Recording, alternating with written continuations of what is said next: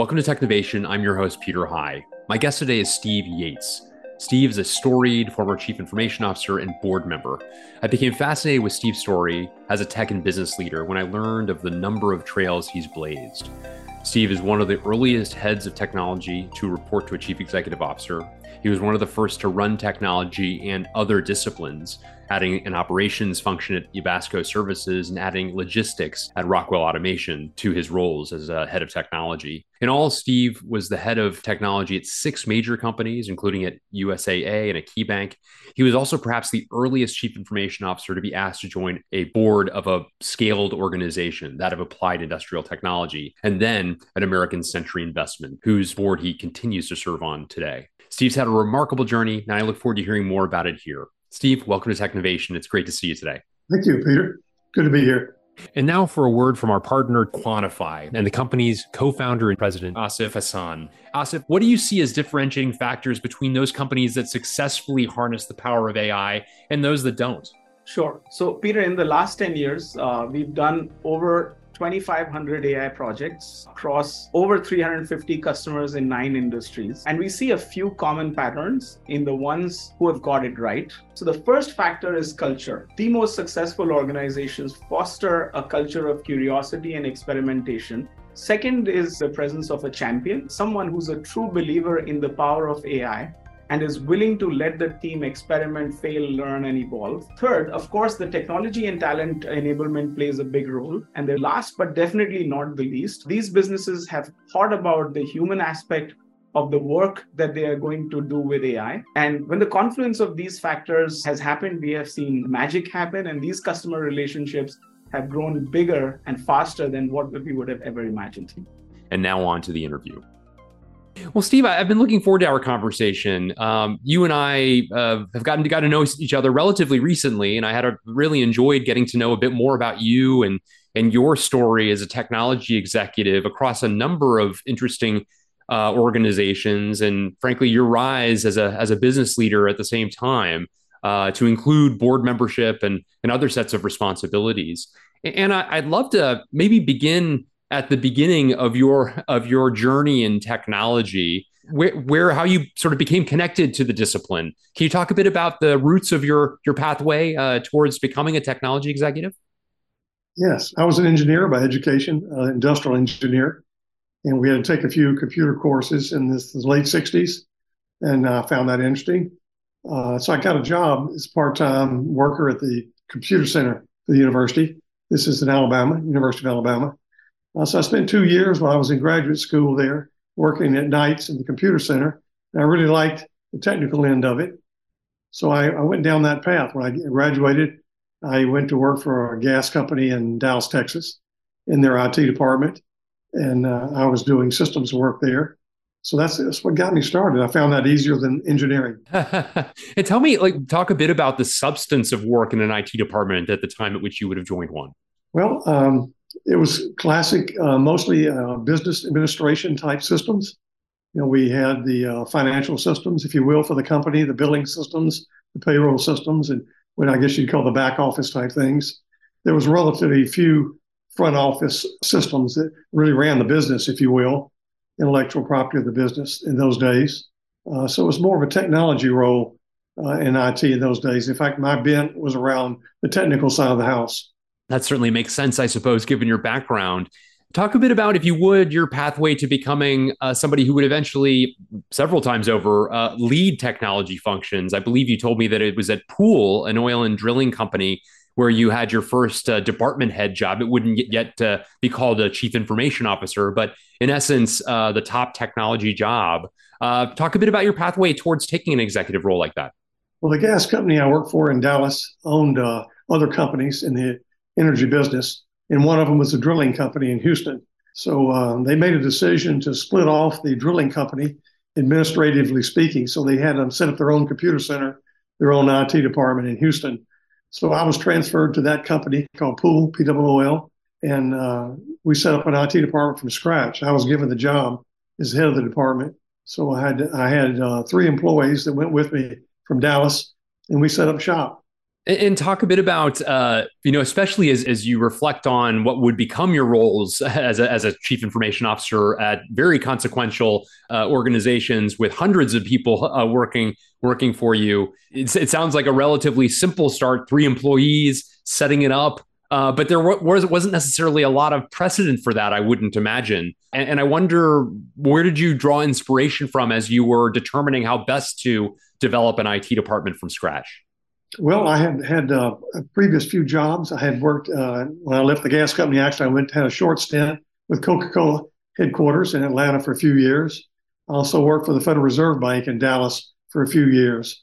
So I had the good luck of working in a couple of different companies, different kinds of IT departments, both large and small. But I think my real experience started gaining when, after a few years at Pool Company, actually 6 years, I was transferred to another sister company in Manhattan in the World Trade Center called Ebasco Services. And Ebasco was an engineering design firm. They built big power plants, nuclear plants, dams, generating plants. And there I was given the job to run the IT function, but I was also given responsibility for an operating engineering group. So I was, for the first time, put over kind of the business, if you will, as well as the technology. And that group did a lot of kind of special projects, I guess you'd call them. We did some more of the advanced engineering projects. And that really kind of brought me a little bit out of the pure IT realm. From there, I went to, I took a job back in Houston, drawn back to the petroleum industry. I worked for an engineering construction firm in Houston called Brown and Root. And Brown and Root was big in the petroleum business. They built offshore oil platforms around the world, things like that, very large projects. But there I was only doing IT functions again. And then from there, I had an opportunity to go to Rockwell Automation. And Rockwell Automation built electronic control systems for factories, as well as things like Disney World, the things that control the rods. They built that kind of technology. And there I was given the responsibility of both technology and logistics, which was all the parts distribution, the warehousing and distribution of the product around the world. So that was another time that I was kind of stepped over into the operating side of the house and got to see a different side of the business. That's interesting. I want to pausing there for a second. The fact that two of those 3 roles in succession included a broader purview, Steve. I suppose it must have given you a greater appreciation for the breadth and reach of technology, as well as some of the symbiosis between that function and those other sets of responsibilities that you mentioned, whether the operations responsibilities at Ebasco or the tech and logistics, the logistics responsibilities being the second set of responsibilities at Rockwell Automation. It strikes me that was probably pretty early on for a technology leader to have that kind of breadth, that kind of reach to adjacent areas in addition to technology. And I wonder what lessons you drew from that in terms of the symbiosis between technology and other functions. Well, I was fortunate, Peter, that in these last 2 jobs I described, I was able to report to the CEO. So that gave me a seat at the big table, if you will, to kind of see the business managers, the heads of lines of business, in a lot of different contexts. So it gave me a real taste of the business, if you will, well beyond just the system side of it. That drew my interest. I was drawn to, how the business was operated and fascination with how we could use the technology to really help the business. This was at a time when probably the idea of process engineering was just kind of coming along, the idea of kind of re-engineering your business processes and applying automation to make that happen. So I was kind of early on into that. My engineering education, it helped me kind of prepare myself for that revolution, if you will, in business thinking. So I think that drew me in. I think that was kind of led me along. Steve, your tenure with Rockwell Automation was in the 1990s, and you would join USAA in 1999. Talk a bit about that pivot, if you would, as well. Yes, that was a very good opportunity for me. USAA is a very large financial services company, insurance, banking. Like most of those companies, they have very large IT departments, hundreds, if not thousands of IT people. And I found that interesting to take on such a challenge, a large budget. We had about a $1 billion budget back then, and I'd never been around a budget that size. I found that very interesting. What the CEO was looking for was someone to really advance application of the technology into the business. Was we were seeing the early days of the internet.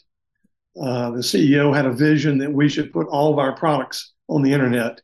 Now think about that. This is 1999. This was a pretty advanced vision.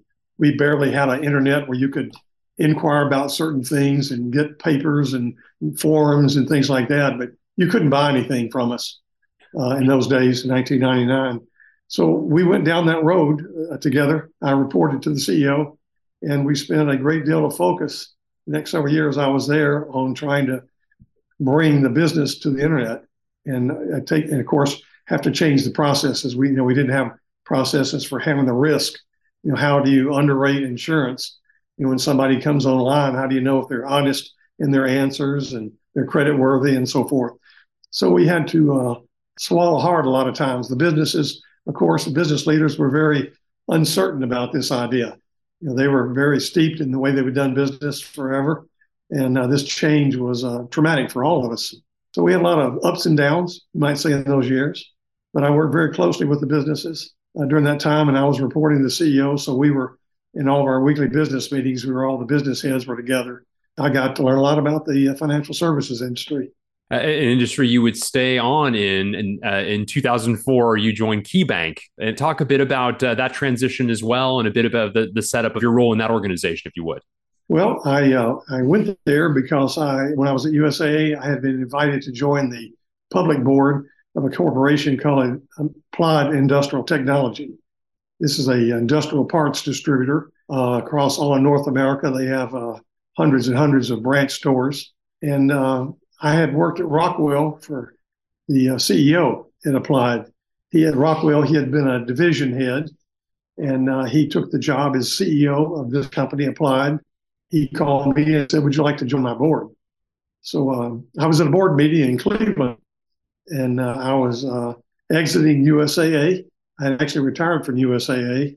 And a gentleman called me from the airport, and my CEO did, my board chair, and he said, "Hey, my bank is looking for a CIO. Would you be interested in working for them?" I said, "Well, I thought I was retiring, but I'll talk to him." That led to a job at KeyBank for 5 years. And at KeyBank, I went there to run the technology operation. But after I was there for a few years, I was also given responsibility for many of the back office operating functions. The mortgage processing, the loan processing, checks processing, basically what you call the back office of the bank. Yeah, very, very interesting. And I find it fascinating that it was circa 2000 that you joined the Applied Industrial Technology Board. Granted, as you pointed out, it was a former colleague of yours who was taking on the chief executive role or had taken on the chief executive role of the company. Boy, this was very, very early, the earliest I've ever heard of, in fact, of a technology executive being invited to a board of a company.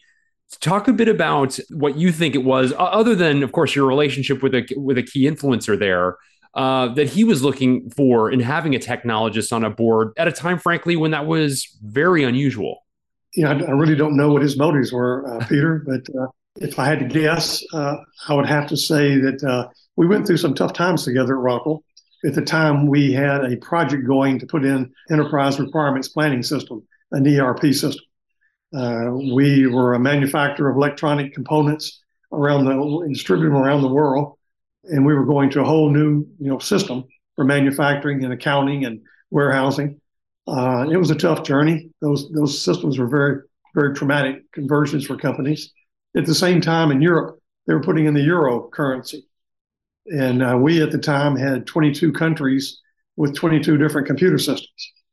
Each little country had its own currency, and each one kept its own set of books. And we made the decision as a company at Rockwell that we were going to centralize into this new ERP system, put everybody on the euro, and we were going to run the back office out of Amsterdam, just one office location, consolidate all that back office processing. And the same thing with the inventory. We had about 27 warehouses, small warehouses around Europe. We were going to centralize that in Rotterdam, outside of Rotterdam. we had this mega project, if you will, to completely restructure Europe, our European operations, put in this whole new system at the same time and relocate a lot of people. And that was my responsibility since I had both the logistics, all the warehousing, and all the IT responsibility. That was kind of my follow my sword project, if you will. I worked on that very hard for several years, and he was part of that. Like I said, he was one of the division heads. So we got to know each other real well, up close and personal through that process. And I have to assume he developed a respect for my work ethic. Well, that certainly makes sense, Steve. You would go on. That was not the only board position you would take on. You also joined and are continue to be on the board of American Century Investments. Talk a bit about how that opportunity presented itself, if you would. Yes. Just as I was retiring from Key Bank, I'd been on the board with Applied Industrial Technology for 11 years, I believe, 10, 11 years. I was getting ready to retire. And I was coming off that board. I got a call from an ex-CFO, the chief financial officer at Applied there in Cleveland, saying, I'm on a board of this company called American Century, and would you be interested in being on it? I had met John, the CFO, through my board meetings at Applied. The 10 years I'd been there, he had always been at the board meetings as the chief financial officer. And once again, we weren't close personal friends or anything, but I guess he had developed a respect for my position in the board, my activities there, and he thought I'd make a good board member for American Century. So I interviewed for the job, and I was taken on about the same year that I was ended my term at Applied, and I've been there ever since. Yeah, very interesting. Well, as I say, the time at which you joined a board is as early as I've ever heard of for a technologist to have done so. You also, I want to go back to an earlier point you raised, and that is, it was, I believe, please correct me if I'm wrong, but in the early 90s, if not earlier, that you began reporting to a chief executive officer at a time where the heads of technology typically reported to chief financial officers of organizations.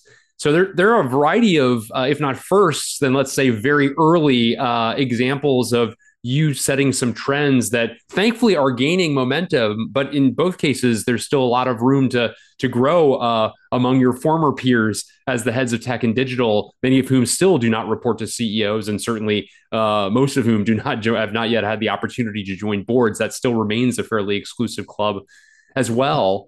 And I wonder, Steve, was there something different about your makeup? You're such a humble person, so I'm actually asking you a question that perhaps is going to be pushing you to past your comfort zone in terms of humility. But the fact that you accomplished several of these firsts would suggest that perhaps you also had a different vision or a different way of enacting the role that made others who might otherwise be uncomfortable with a technologist very different from perhaps the kinds of backgrounds and ways of thinking of more traditional business executives, if you will. I put that in quotes. Were there some differences in the way you operated, the way you were oriented, that made people who would otherwise be uncomfortable give you those opportunities? That's a complex question, Peter. I'm not sure. I have to say, when I look at some of my peers and kind of differences, to draw an answer for you, I seem to have a real interest in the business. I've always had kind of an interest in what the business was doing. I grew up in the dry cleaning industry. My dad owned the dry cleaners. He owned 4 or 5 of them. And so I grew up kind of under a business owner. So I had a sensitivity, I guess, to a business and the risk involved and cash flow and making the payroll and paying taxes and all that kind of stuff. I guess always I had that kind of in my interest level. I always liked the business aspect of it. What are we doing this IT for? I mean, who are we serving here? And how do we serve them better? How do we use this technology to really make the business go? I think, I worked with other people that had much better technical skills than I did. And I think that was their happy spot, if you will, was the pure technology. Either the operating systems or the programming or systems analysis, project management, a lot of these things that they were really good at and focused on. I think I always enjoyed, maybe it's the grass is greener on the other side. I guess I always like looking to the business and saying, what can we be doing over here for you? What can I do to help you run the business? So I always found it very comfortable for me to go out and visit with the business heads. When I was at USA, I'd spend a lot of time in the offices of my business heads, asking the question, how are we doing for you? And two, what can we do for you? What's happening in your business that's hurting you? What problems are you having, or what friction is there in the business, or competitive challenges? Internet was birthing at that time, so I'd be asking them, do you know what your competitors are doing on the internet? Have you got out and looked to see how much transaction work can be done on the internet? And so I was very comfortable, dealing with them at their level, if you will. Not that I knew as much as they did at all about the business, but I was very comfortable. And I guess I was the age at the time, I was pretty much an age peer. It was easy to say to them, have you been on the internet? Do you know what the CEO is asking for when he says, I want to run the whole business on the internet? Do you have an aspect? I think maybe that was part of what was different. And I was always very comfortable and very interested in applying the technology to the business, actually making it work and seeing something good come from it. Steve, as you reflect upon your rise and your the growth of your purview and reputation in the firms that you served, were there process changes that you helped enact that accentuated that set of responsibilities and your reputation in some of the businesses that you served? It did, Peter. I think it did.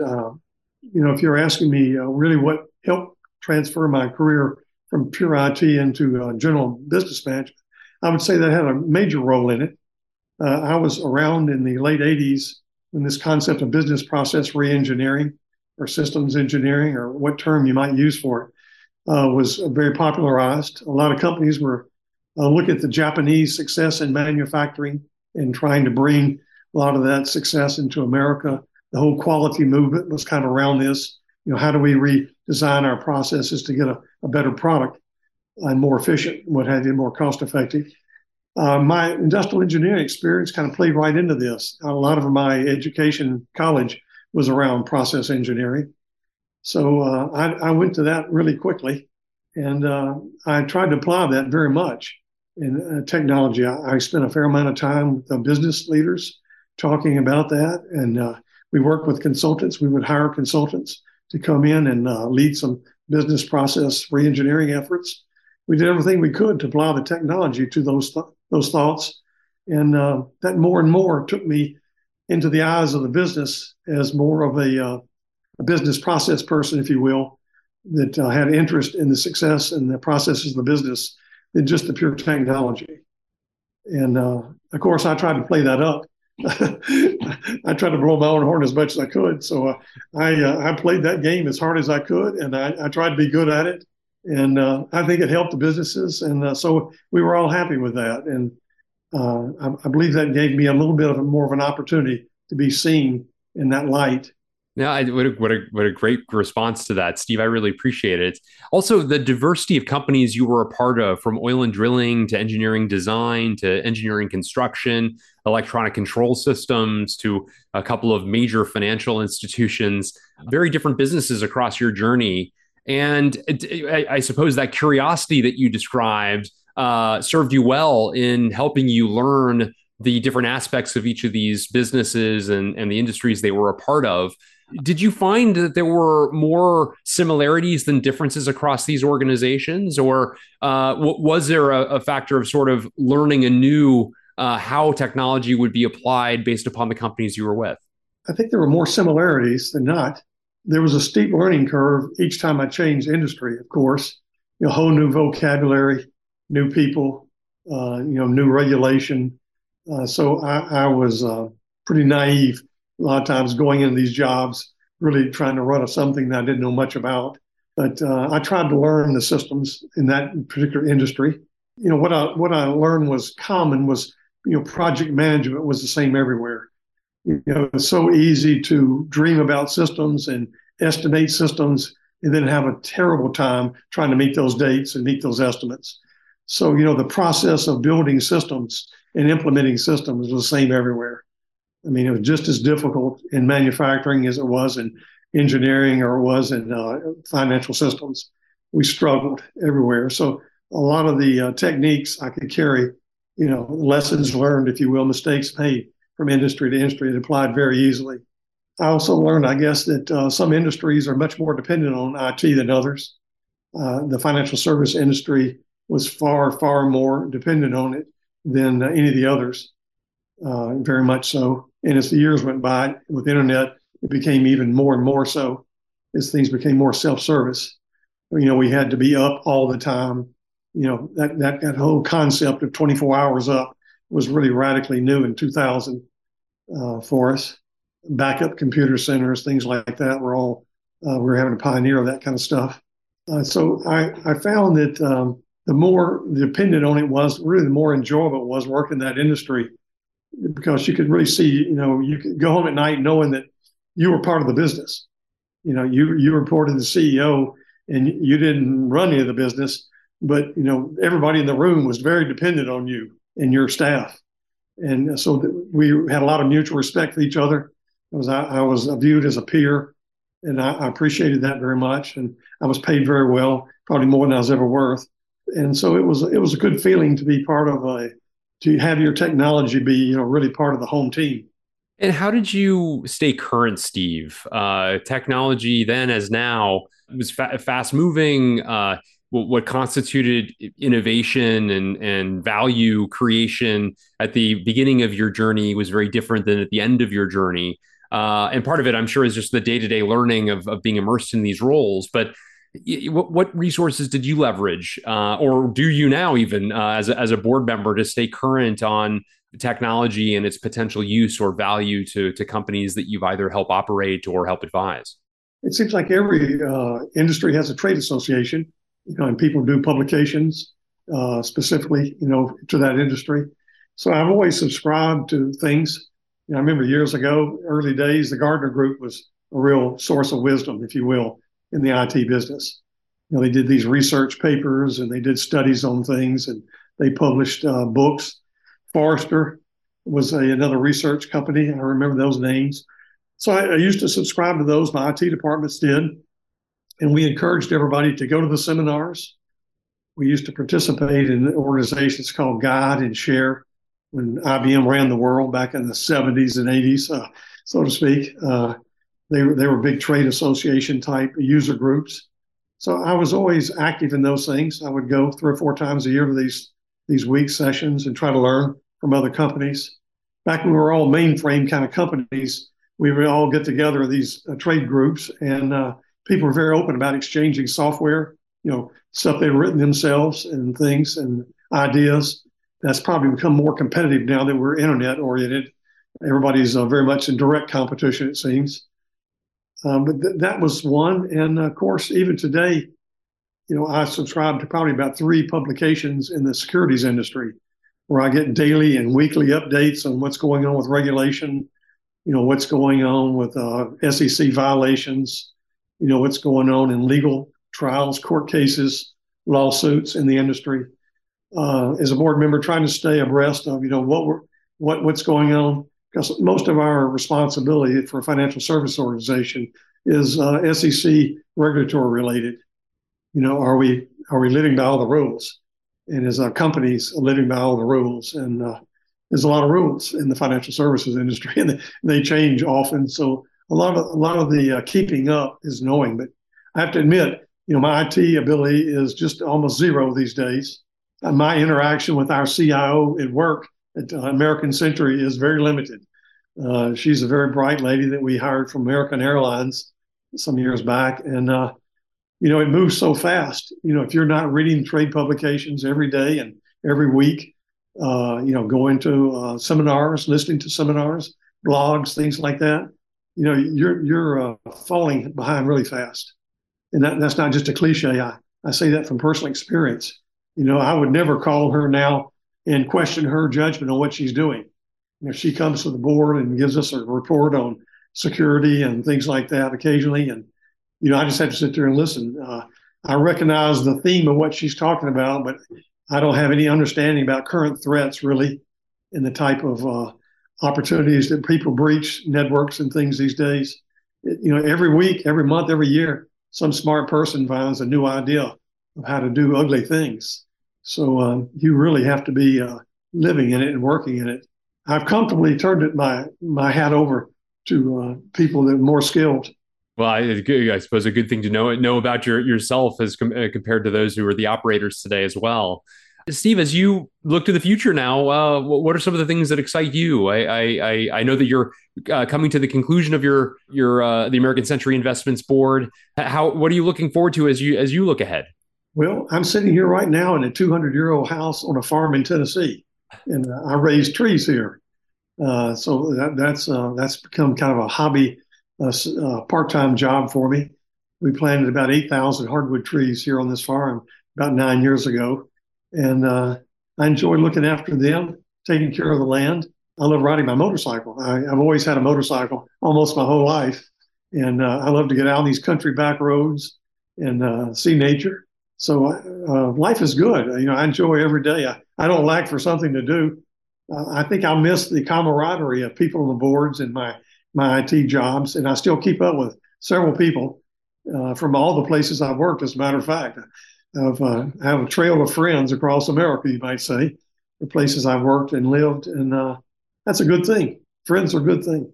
And it must give you satisfaction, Steve. I know you've got a number of former colleagues who've gone on to become chief information officers or heads of tech and digital of consequential companies as well. That family tree of yours must give you great satisfaction also.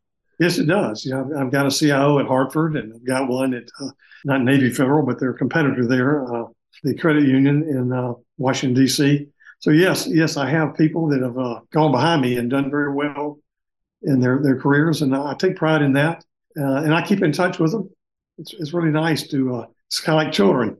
You knew when they were young and learning, and now you see them fully bloomed and industry leaders. It's really a nice feeling. I imagine it must be. Well, Steve Yates, thank you so much for taking time out of your schedule to share a bit about your career narrative. As I mentioned a couple times through our conversation, I've really been in awe of the trailblazing that you did across your career, opening up pathways that others have been able to follow in many ways, develop consequential responsibilities that continue to be aspirational journeys for many. So it's been a pleasure to get to know you a bit, and I'm grateful for the conversation today. Well, I enjoyed it very much, Peter. I hope maybe I give somebody excitement about their job.